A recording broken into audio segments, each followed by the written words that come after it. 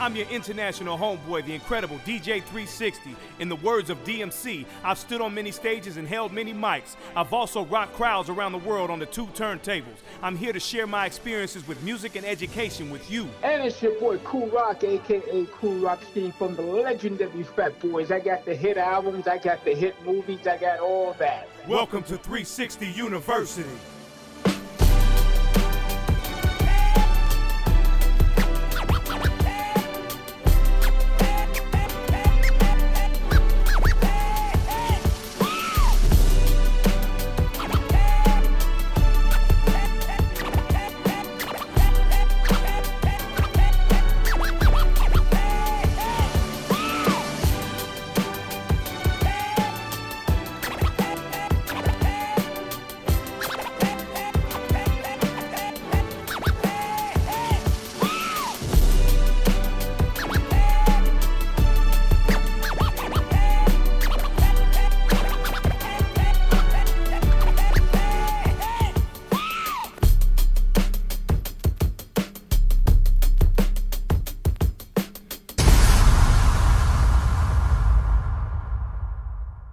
Salute to the people out there. Once again, this is the 360 University podcast. We're back in the area, beating on your headphones, beating on your eardrums, and we in the sound waves. We in the the stratosphere, man. We in web space. We back in it. It's episode 12. What's up, Cool? We in the place, man. We in the house for sure. Yeah, man. We had a little layoff, but we're back. We're back at it. Yeah, the holidays are over. We back, man. Yeah. Oh man, spring break. You know, it's spring break and man, and you know, I NCAA 20s coming up. The tourney. Ooh, hey, I hope there's some people in the stands, Cool, because from what I'm seeing with this coronavirus, man, that's making its way around the globe. I'm hearing that, you know, they suggesting to the NCAA that they go ahead and play in front of unpacked arenas. I mean, nobody in the stands. And I believe there was a game that was played either yesterday or the day before where there was nobody in the stands, man. College basketball. Wow. That's crazy. I know they asked LeBron James yesterday on ESPN. Yeah. What did he think about that? He said he wouldn't do it. Yeah, I'm not playing. I'm not playing. I'm not doing it. I'm not doing that. I mean, what is it? What is an NBA game with nobody in the stands? You make a shot. The home crowd is supposed to go crazy or whatever the case is, and then you hear nothing except for your teammates' applause. And that's not a cool. Nah. I think it's a baseball game like that 2 years ago. I think in Baltimore they played with no fans in the audience, and it was just weird. Yeah, it was awkward. You know, at the same time, we're thinking about it. You know, this is a very serious issue as far as the coronavirus is concerned. Novel coronavirus. You know they. And you know, of course, the Center for Disease Control and the government and all that, local and national government, of course, they're going to do everything they can to protect the American people and the people of particular cities.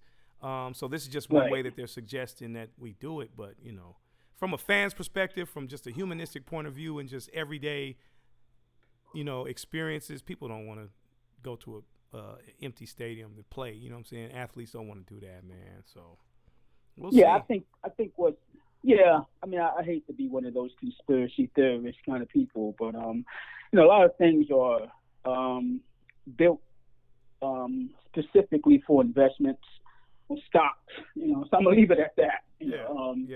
It's just, you know what I'm saying? So it's just I don't know. You know what I'm saying? I just don't know. I'll just leave it at that. Yeah, man. Speaking of the coronavirus, though, as a whole, man, it's just it's making its way around the globe. You know, pandemic, epidemic, just sickness, and And you know, I watch the news every morning, and I try not to watch the news at night because I don't want to go to sleep with that so much negativity in my mind or whatever. So I watch the news in the morning, and they gave us some basic instructions on how to kind of protect ourselves. You know, wash your hands for 20 seconds, and when you're done washing your hands, put on maybe a sanitizer that's alcohol based, and then right. if you I don't, think something that should be done anyway. Yeah, I mean, it's common sense. Wash your hands. Just run to the bathroom. Yeah, of course, right? Just do the basic necessities of life, and you should be fine.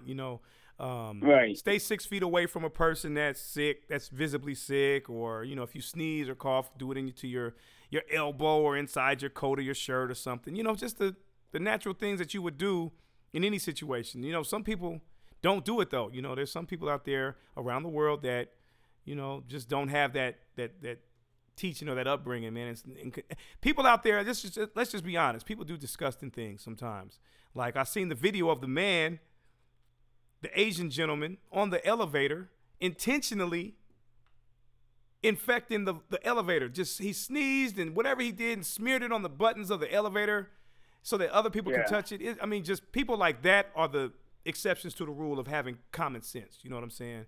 So, but right. In your everyday life, just do your best to just stay healthy, stay safe.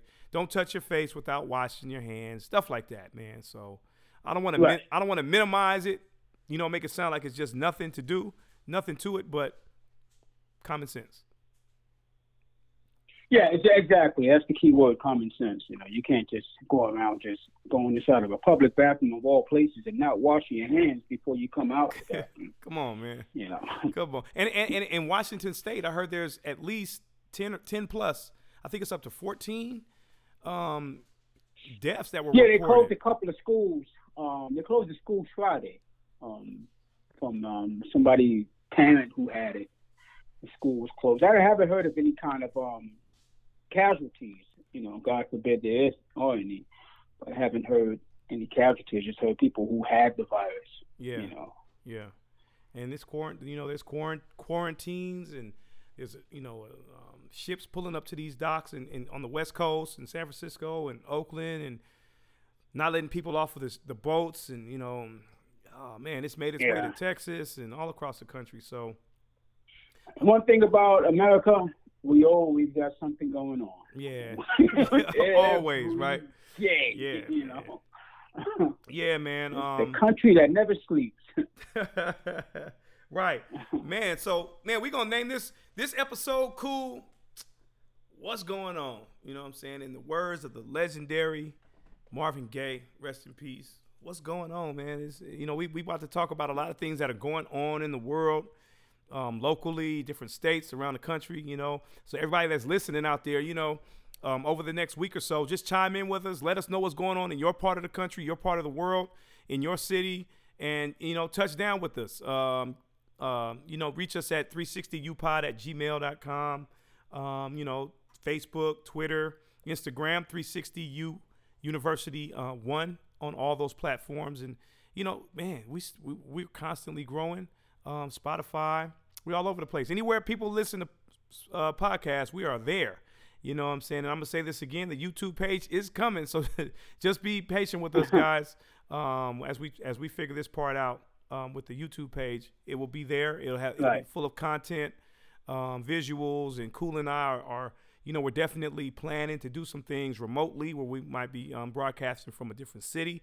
So be aware, because we're coming to a city near you. But yeah, man, there's a bunch of things going on, man. Oh man, you heard about we were just talking off the air. The situation in Brooklyn, man. The young lady that got jumped by a mob of teenagers. This is your neck of the woods, Brooklyn, man. Let's talk about it. Yeah, Crown Heights, Brooklyn. 14 to 17-year-old boys, maybe 19 to 20 of them. They jumped, stomped, and left unconscious a 15-year-old girl. These are black males, and this is a black female. And they robbed her. They robbed her of her sneakers, a debit card. It was all caught on video. And everybody's outraged about this, because this is our youth. This is our future. Right.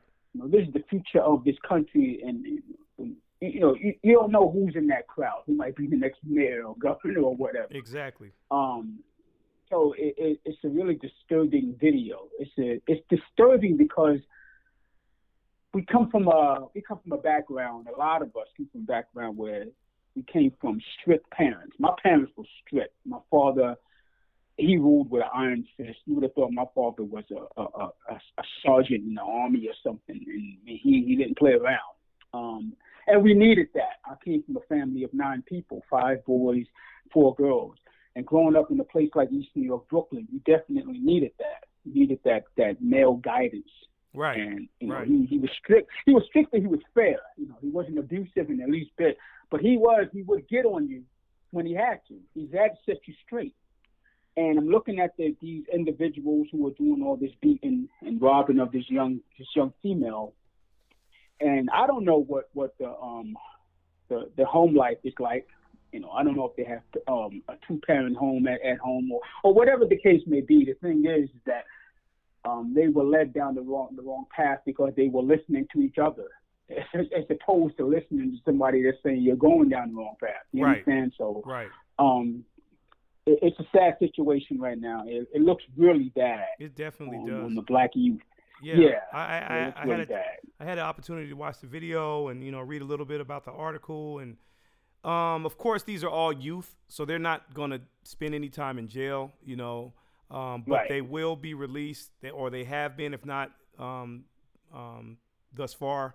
And it looks like, you know, the ones that were apprehended, I think it was about 5 of them, but they're still looking for 14 more that were involved. Yeah, exactly. That's a lot of yeah. Up on one person. One girl. Even if she was the worst person on the planet, at least, I mean, this is the worst. I mean, this is not a good look, especially on a young black man. Right. You know what I'm saying? But the parents. You see, the thing here is this. I'm sorry for cutting you off. The thing is the slight that they're having in the courtroom, as far as, oh, you got to go home. You're going back home. You're in a curfew. But if you go back to 1989, the number where they charged the Central Park 5 young men who were ages from 16 to 17 years old, and I think one was even 14, and there was no going back home. You understand what I'm saying? Like, what I'm saying is that the connection to the complexion is totally different. I'm not wishing bad on these young black men, like throw the book at them, throw them all in jail. I'm just saying you gotta enforce some kind of enforce something as far as waking these guys up, because if they get off with just a pat on the back, like, hey, don't you do that again, this is going to keep happening, because they're going to look at it like, hey, if I'm 14 or 17, they're not going to do anything to me. Right. You understand? And as long as I'm doing it to my own people, they're not going to do anything. Exactly. And that's what it seems like is happening. The slap on the wrist, because it says the judge actually only gave them curfews, and they have to stay away from the victim. Those were their only legal ramifications. You know what I'm saying? And me being African American, you being African American, it's not like we saying that they need to be thrown under the jail. But I think something this serious, where the girl could have actually lost her life, I think they need to be dealt with a little more forcefully when it comes to the legal consequence, just so they can see that these are some of the type of things you can't get away with at all. Now, I don't care how old you are, you know. And I even read even further in the article where the mother of one of the boys was very mad. You know what I'm saying? She was very upset and said she wanted to kill him her damn self. You know what I'm saying? But so what we saying is, people that are listening to the 360 University podcast, when you do shit like this, it comes back to you. And we all need to know that if we're parents and we got young men or young ladies who are out there in this teenage group from 14 to 17, they are, like Cool said a couple minutes ago, they are the future of this country. In 20 years, when they're 34, 37, 40 years old, who knows what capacity they will be serving in your community. And, you know, if they're trying to be a mayor or whatnot, then they're going to roll back and listen to these stories of what they did as a kid. They may not win that particular electoral race because of this blemish. So let's try to keep our kids as best. One little mistake in life can last a lifetime. Yes. You know? Yeah. That's just that's a fact of life for anybody of any age. One little mistake in life can last a lifetime. Right. You know, all the good you've done could be flushed down the drain by one negative act. You know what I'm saying? Yeah. So it's very important that we're diligent with our kids, and even if they're not your kids Right. per se, personally, Right. it takes a village. So hopefully the village is still intact to where we don't see little Jimmy or Kevon walking down the street and let him just raise hell up and down the block, and we don't say anything. Yeah. You know what I'm saying? We got to Yeah. pull the coattail. And then, back in the days, we had that same story. You get out there and somebody catch you doing something, they going to check you. You get home, yeah. your parents check Oh, you yeah. again, So Yeah. that's how we were raised. They they call it snitching now, but Yeah. back then they didn't care about snitching on you. No. They'll go right to your house and say, "Your son's down there acting like a damn idiot." Yeah. Okay, I'll go get him. Yep. And while they're coming down the block, they're walking and talking and having a conversation. And your mother's holding a belt or a switch or extension cord to whip your ass. Yes, But, right. Yeah. And I heard a police officer say one time while he was talking to a group of youth, he said, your parents are responsible for that side of the door, meaning the inside of the house. They taking care of you and doing and disciplining you on that side of the door. And when you get on this side of the door, meaning outside of the house, it's my job to protect the society from you if you're that bad. So exactly. And I said, damn, that was something cool for the kids to hear, to let them know, okay, all right. I don't care how strict my parents are. They're doing what's in my best interest, so I don't have to see officer whoop-de-whoop later. You know what I'm saying? And slap me in cuffs and break my wrist and break my arm and slam me on the car. I'd rather, get my consequence on the other side of the door, do what I got to do, repent, forgive, whatever I need to do on the inside of my house, and let my parents deal with that rather than the law deal with it on this side. So, hopefully. Yeah, because, listen, I feared my parents me too. More than any cop or bully walking this planet. I did not want to go and face them. Right. I would rather go to Rikers than go face my damn parents. So it was like, no way. I know that's right. Right. And even to this day, I'm in my 40s, and I don't want to disappoint my parents.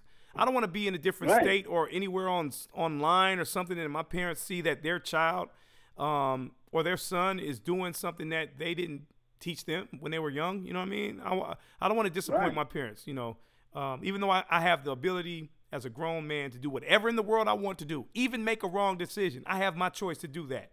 But I just got to understand that there are ramifications and consequences to every action, whether they're positive or negative. So hopefully these youngsters understand that between now and before it's too late, man. So definitely. Yeah. Hopefully, I mean, they're 14 to 17 years old. They're still children. Right. Right. They're not old enough to do anything yet. Vote, go to the army, anything. So hopefully they'll learn from this.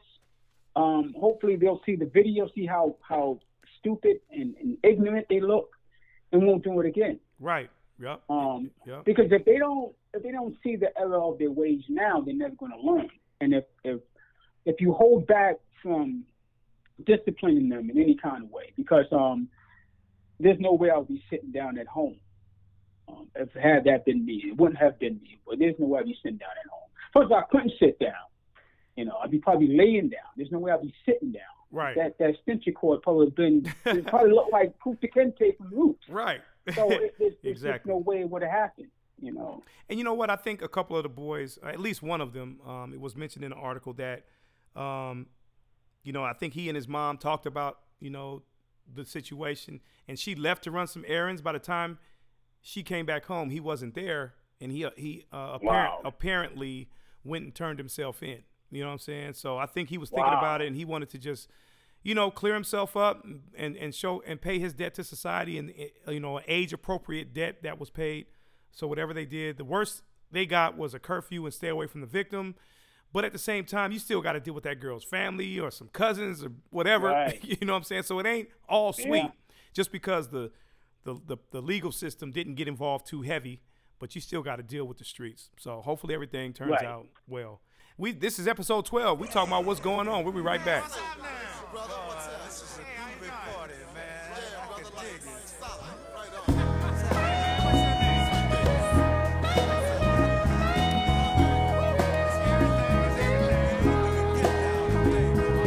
Mother, there's too many of you crying. Brother, there's far too many of you dying.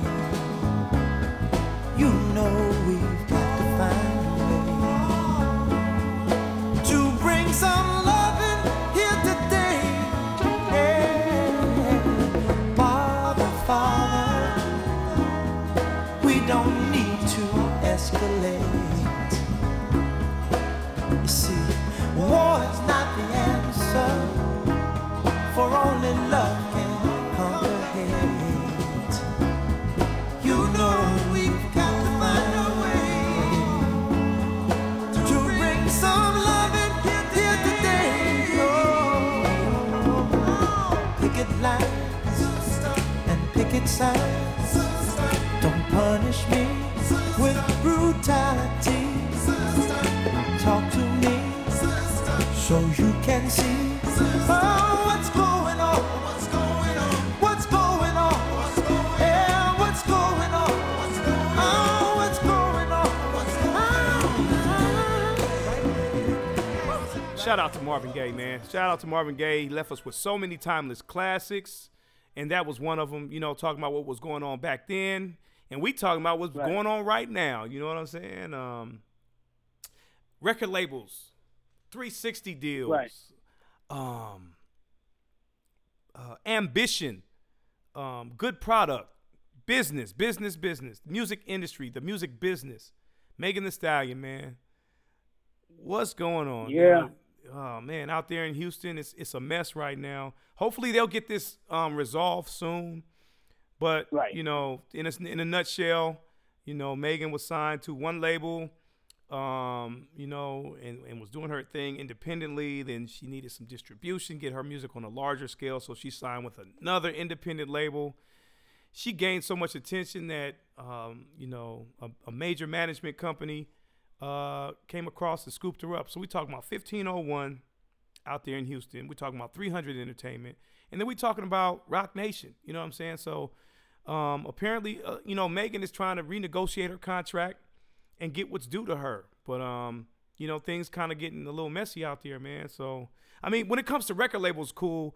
I've never signed a major label contract or anything like that. What do you think is some of the most important things that an artist, being that you've been in a situation before, and we talked in a couple of episodes ago about, you know, when you guys were reading over your contract, you were in the park and you seen this guy who turns out to be Barack Obama and whatnot. Man, tell me what's one of like two top things that an artist or entertainer should do when it comes time to looking over these contracts and getting their talent out there? First thing you gotta do is get yourself a lawyer. I mean, so look over the contract. Word. There's no way you're gonna understand these contracts unless you get a really good entertainment lawyer who knows the ins and outs of these contracts. I'm talking publishing, royalties, everything that's lined up in that contract, because they'll put it out there for you just to give it to you and see what you're going to correct. If you don't correct nothing, that's on you. That's 100%, 1,000%, 1,000,000% on you if you don't correct it. If you just go by, you know, you look like a trustworthy guy, I'm going to sign it, you know, we're going to work together. Yeah, of course. They're looking at you like you're the biggest damn fool ever. But it happens. It happens every day with contracts. It happened back in the day, and it happens now. Because people are so eager to get out there. People are so eager just to make money and to live that life that they've seen in videos and on TV that they're not looking at the fine print. Right. Kind of like when you hear those commercials about you can get a car with no money down. And then they start saying those words. You don't understand what they're saying. They're trying to tell you, you know, you don't want to walk in.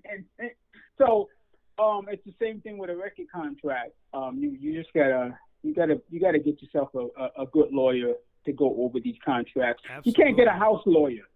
You know, you can't get the lawyer that's attached to the record company. It's not gonna work. Right. You And know? that's what she said. You know, Megan put out a video on her live a couple days ago, almost a week ago, and she was saying, you know, she gave some advice to upcoming artists. You know, before you sign anything, like you said, cool, get a lawyer. And she said, make sure you get a lawyer that's not the label's lawyer. You get your own independent one so they don't have that bite. Yeah, man. And and they'll come to you all time of wherever you are. They come to you on the video set. Hey, sign this. They come to you while you're damn near sleeping. Hey, sign this. While you're coming off stage, hey, sign this real quick. Just a little something that says you'll agree to this. No, I'm gonna get my lawyer to see this damn thing first. You understand? So they come at you when you least expect it, when you're not thinking about nothing but having fun or taking care of business that's not related to a contract. They'll come to you in a strip club. Hey, sign this. I know you're having fun, but just sign this real quick. You know, Right. Right. That's not Right. signing. You're signing Yeah. everything away. And you know what? The messed up thing is, a lot of these artists would sign because they're thinking about, like, you remember back to our conversation we had on one of our earlier episodes, we were talking about rags to riches. When it came to sports and hip hop, they have so much of a similar story. And so you think of an artist who might come from nothing. The rags to riches definitely is a part of their story. So it's like, I don't have anything. I want to get my mom out of this situation. I want to get my family out of this situation. So let me go ahead and sign. I was listening to Carl Crawford, CEO of 1501. His he's a former Major League Baseball star, and he was saying that. And the interviewer asked him, what was the first thing you did with that, your first money you got? He said he got $1.5 million, his first contract, coming out of the minor leagues. And he said the first thing he did was bought his mom a house and a car, got her a Benz, got himself a Lincoln Navigator or something like that, and just bought a house. And so that's what, these artists, and, once they get that contract in front of them, that's the first thing they're thinking about. Not all of them, but that's the first thing they're thinking about. Let me get my mom, let me get my family out of this situation. So that's why I started with the words ambition, talent, business at the beginning of this conversation, because, that's all they have. You know what I'm saying? Is the talent, ambition, and hopefully people don't take advantage of the ambition that they have and slide these janky contracts in front of them and, get them to sign. Well, that's what they're banking on, though. They're banking on. Yeah, exactly. They already know what you're going to do with the money. You're going to buy yourself some jewelry. You're going to buy. You gotta buy. You gotta buy the latest hottest car that as soon as you drive it off the lot, it depreciates by damn near $20,000 to $30,000. You gotta buy that. Right. You gotta buy the condo that you can't afford, or rent out the condo that you can't afford. So the rental company already knows what they're dealing with. They know what you're going to go out there and buy. So they know you're going to be coming back within like another year, not even a year, and saying, hey, what's up with some advance money? Because you went through that little $1 million within a couple of months. Right. So they already know what they're dealing with. And they're banking on you coming back. They're banking on you signing shady deals, Yeah. So it's just the way it goes. And they give you that advance, and then they get you into these deals. I don't know if you're familiar out there, people that are listening, with these 360 deals where everything revolves back to the label, whether it's your merchandising, whether it's the money you make on the shows, your royalties, all of that goes back to the label, and then you have to get what's left over, which will probably be pennies, and you still have to pay for, getting your music mixed and videos and all that stuff. So and so you virtually can end up broke by selling millions of records. The reason why I feel like a dunce every day, man, I'll be honest with you, the reason why I feel like a dunce every day, I think about the recording industry, is because the business wasn't taken care of. I don't know how much money we ever made, to be honest with you. I don't know how much money we ever made. I don't know how much money we were getting off tours. And for those out there that are listening, they don't know. It's time for you to know. The person that's on the line talking about how much money that he might have made or doesn't know, this is Kool Rock Ski from the legendary Fat Boys. You know what I'm saying? If you ever go back and look at the movie Disorderlies, go back and look at the movie Crush Groove. They are in that movie. Kool Rock Ski is a part of the legendary Fat Boys group, and he's just talking about I just had to interject that. Go ahead, Kool. Yeah, I mean it's a thing where we had a 5-6 year run of selling average each album, 875 to maybe 950,000 copies average. You got some people right now who can't even do that in a 4-year run and sell that collectively, 900,000. We were selling that averagely. On the average, we were selling 950,000 albums. Sold out shows. I'm not talking like 1,500 seats. 2,000. I'm talking like 25,000, 30-seat arenas. Headlining our own tours. Merchandise. I mean, I look at some of the statements that come in every now and then with the royalties and the publishing. I look at all these different publishing companies that's on the statements. I'm like, who the hell are these people? But how is this money being split? I mean, you don't know. You don't. It's like right. It's like everything was like a freaking facade. Everything was like an oasis in the desert. Like it came and went so quick, and you don't know where. Can I ask the a question? money went? Not to cut you off, man, but I'm curious. Now that we're talking about, you know, how the money is split, and when you're looking at the royalty statements and whatnot, Fat Boys was a 3-member group. You know what I'm saying? With Prince, Marky D, Kool Rock-Ski, and Buffy, rest in peace. Is his money being allocated in a proper way that you know of when it comes to royalties from the music that were due to him? If he was here, he would get? I don't know. I know I talked to his mother a few times about that. I talked to his son. He has a son as well. Son's a recording artist. And I tell his son, is he getting the royalty checks? Is he getting the publishing checks? And he said he's getting them, you know. But it's like I told Marky D one night. I said, we probably got millions of dollars floating around out there that we'll probably never ever see. Right. I said, you think about it, we were on an independent label. And we were selling all these records. We don't know how much the label was making. You know, we don't. I mean, it's so. Like I said, like somebody would mention Megan Thee Stallion as a comment on Facebook, and I said, at the end of the day, you got to pay to be successful, and I'm not talking blood, sweat, and tears. You got to pay money to be successful. That's how the music industry works. You have to pay to be successful. You have to pay to stay on top. That's right. You understand what I'm saying? So it's like you don't know what's going on behind the scenes, because every time you get $1, best believe somebody's getting $2.50, right, and handing you that $1. Wow. You know what I'm saying? It's such a shady business. I mean, it made a lot of dreams come true for a lot of people. I would say that a lot of people who want to put their music out there and, you know, spread it to the world. And, you know, there's nothing like going into the studio and somebody buying your product and liking it, you know, and you putting it out. Somebody say, oh man, I love this song, it changed my life. That's the beauty part of it. That's the beautiful part of it. The dark side of it is, you know, you're never going to get what you're worth.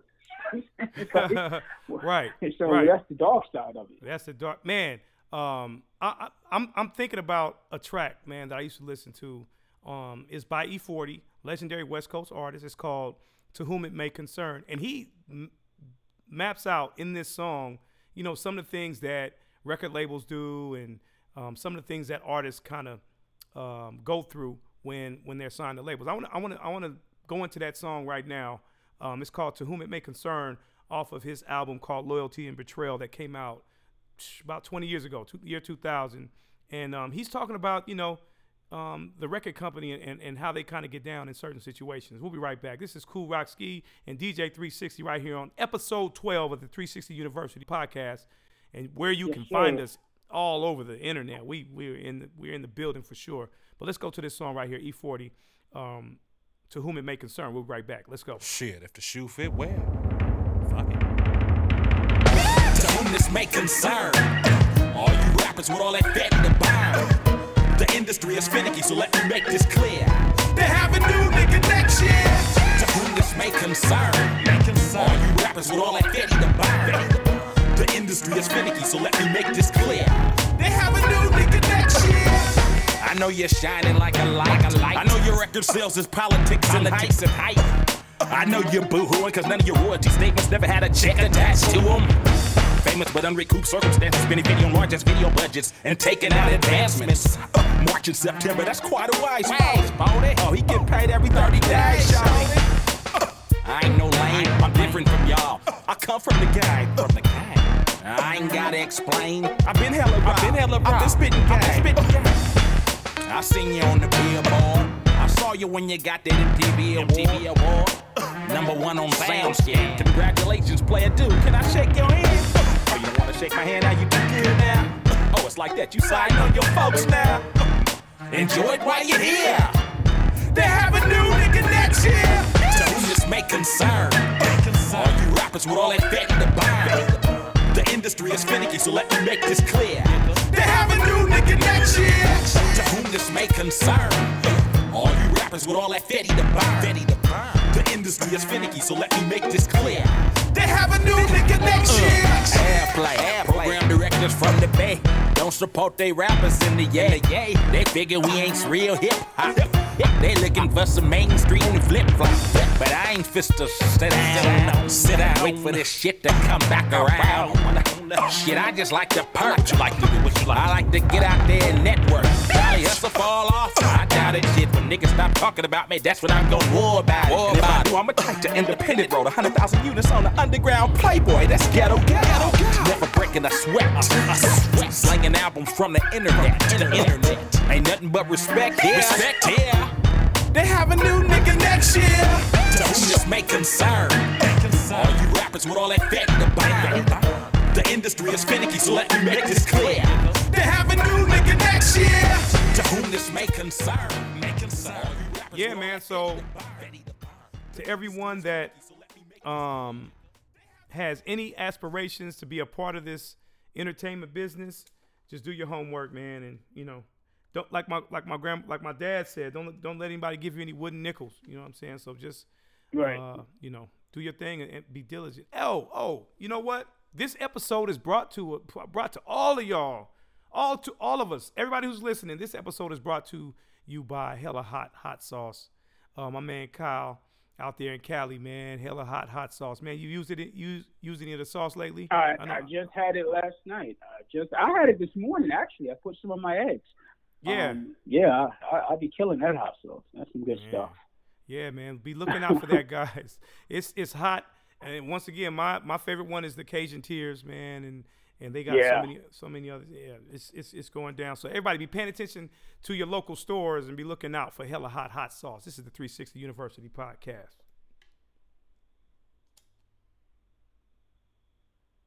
Yo, cool, man.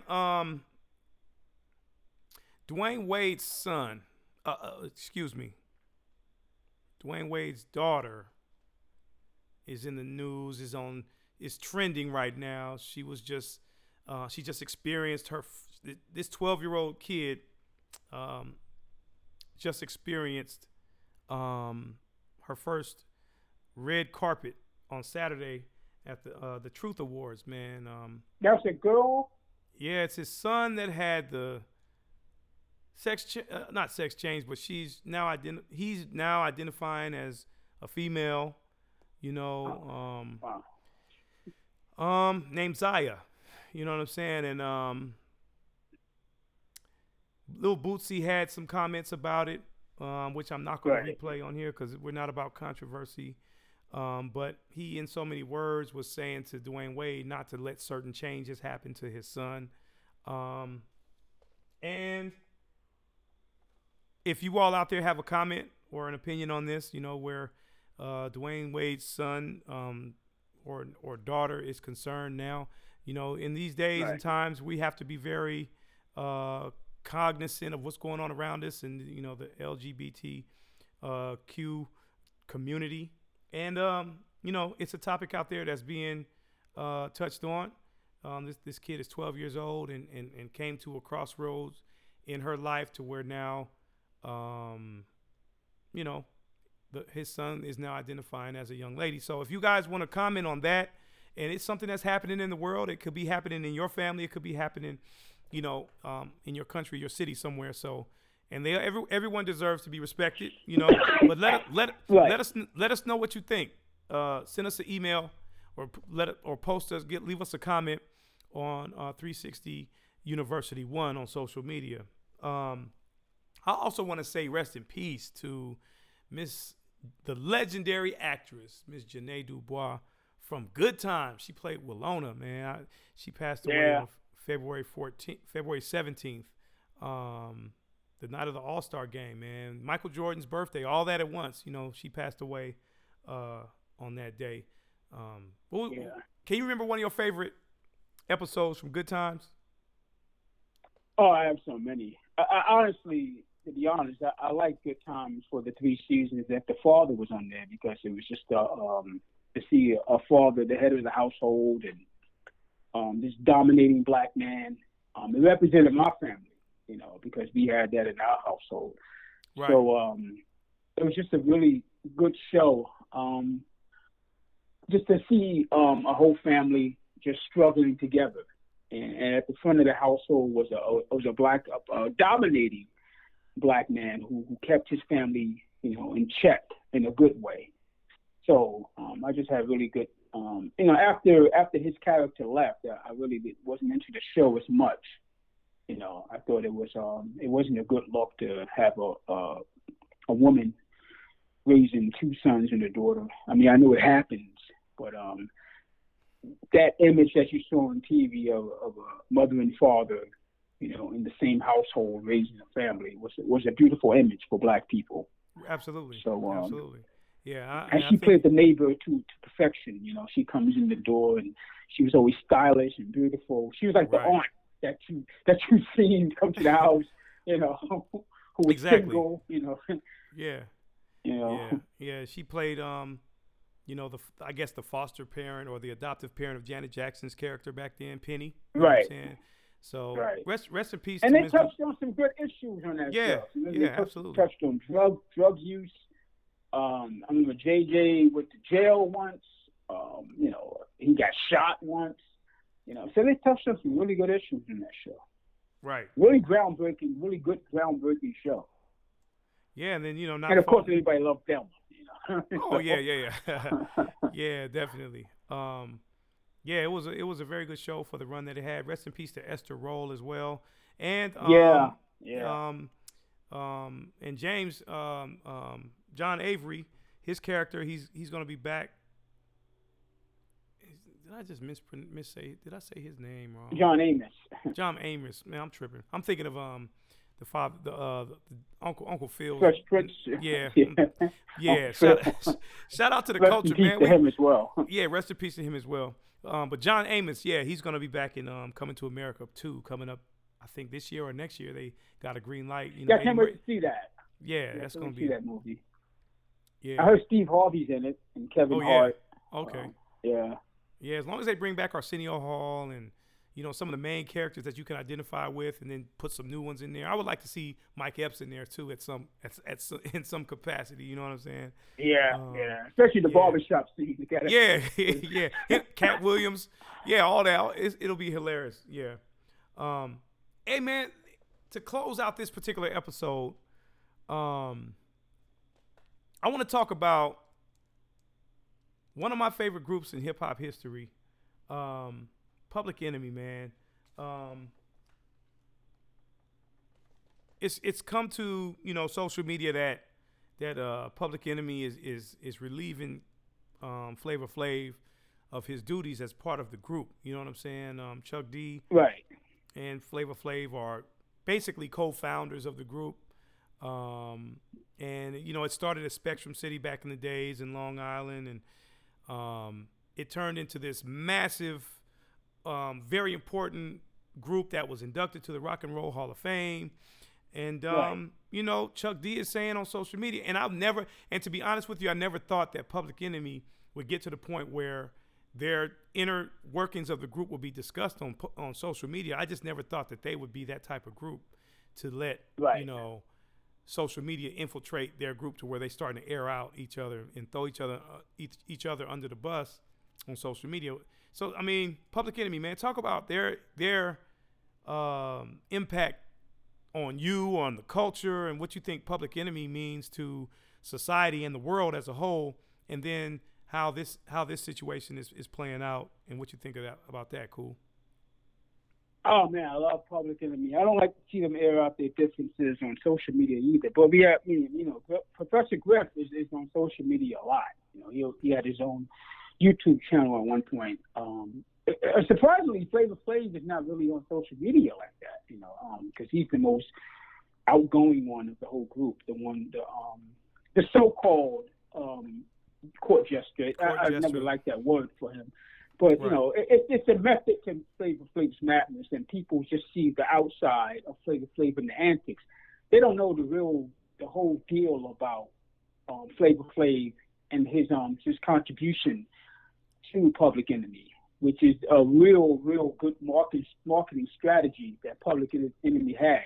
Smart marketing strategy. They only see the Flavor Flav that's being this so-called dope whatever addict, in public. running around. Yeah, I mean, yeah.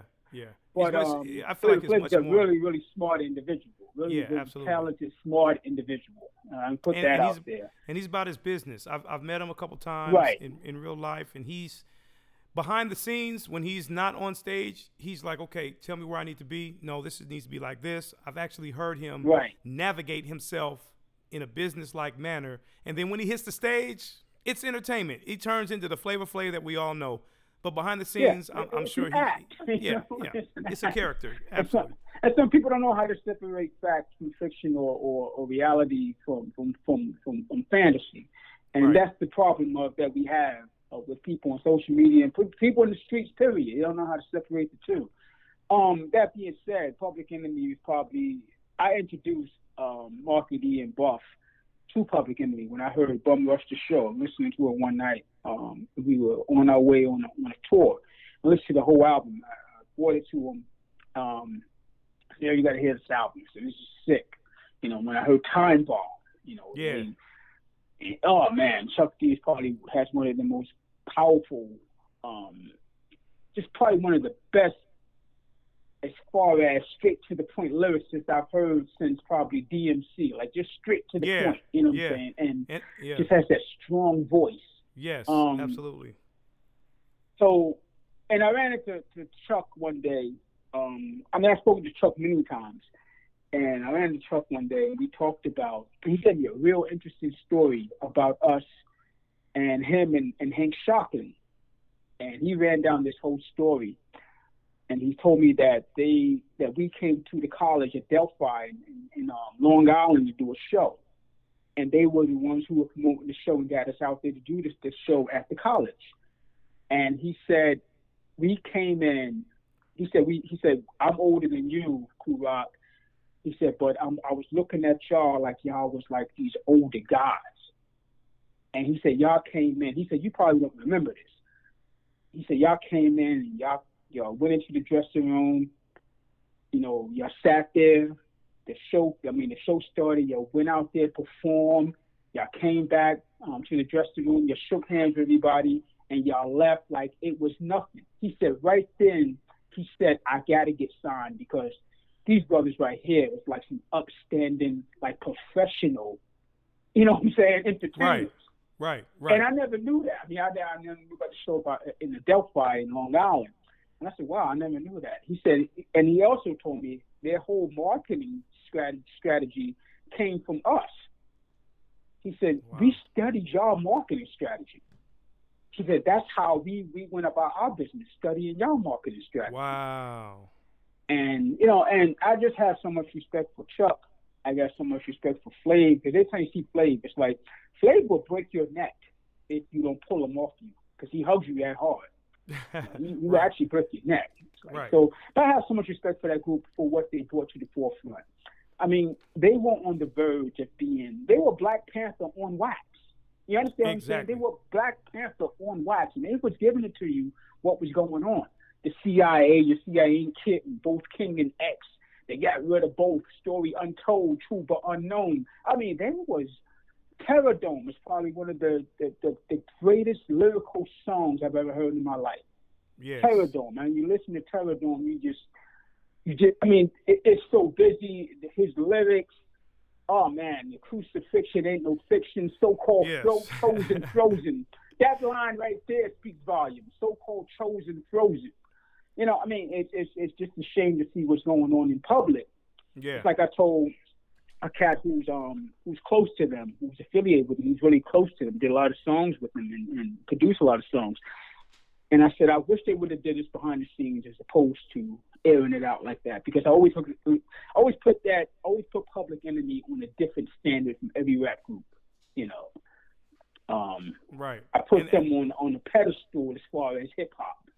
You know what I'm saying? Like that's my group. That's like one of my favorite acts in the history of music, period, let alone hip hop. you know. Yes, sir. So it's just absolutely. it's really bad to see what's going on in public with them, right? You know. Yeah, in public, right? And they're you know, I think Flav, you know, he had a lawsuit, you know, and hopefully everything just pans out to where, you know, they're back to being a cohesive unit as much as possible, and we get back to, you know, because they need one another. To be honest with you, in my opinion, they need one another. Absolutely, you know? Right. Yes, and so that's where it's at, man. So we'll be back on episode 13, where we're gonna, you know, we'll probably have an opportunity to recap some of the things we talked about this episode, and see if there's been any changes or any resolution to any of the issues that we presented, and, you know, we'll follow back up. But this is a very important episode because we're just touching on some things that may be outside the hip hop culture per se, but it also affects the hip hop culture and it affects culture, period, all over the globe. So be safe out there. We know the coronavirus is spreading. Do your part to be safe, be diligent, and remain healthy. Keep your ear to the streets. Don't sign anything without reading it, and pay attention to what's going on around you so that you can have conversations and be you know, be knowledgeable about both sides of the argument. You know what I'm saying? And so that's it. We're here, man. Episode 12 is in the bag. Cool. We're right here, 360 University Podcast. And I want to end this particular episode with a Public Enemy track that everybody should know.